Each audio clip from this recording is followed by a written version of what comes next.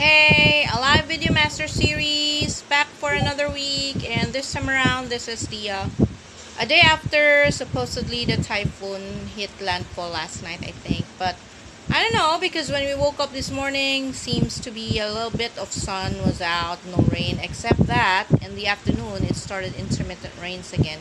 It would rain, it would stop, it would rain, it would stop, and so on and so forth. I guess just the topic for today would be just be prepared for any weather, not just the actual literal weather we're talking about, but be prepared for any challenges or any unexpected circumstances in life. So we do what we can on a daily basis, and we prepare ourselves for we expect the best, but we prepare for the worst. That's one of the best advice that I got from my late dad. He would say, prepare expect the best, but prepare for the worst, which, that means you won't be taken by surprise, and you'll somehow weather through no matter what the weather is.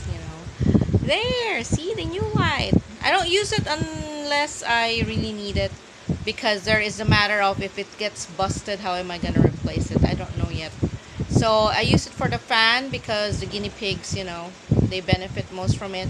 And the wall fan that we have gets a little bit more rest since there will be two of them doing the work already.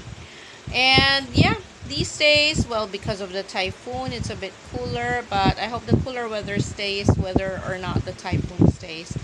But it's September, towards the end of the year, so supposedly the weather is getting better here, but I don't know, so we need to be prepared just the same.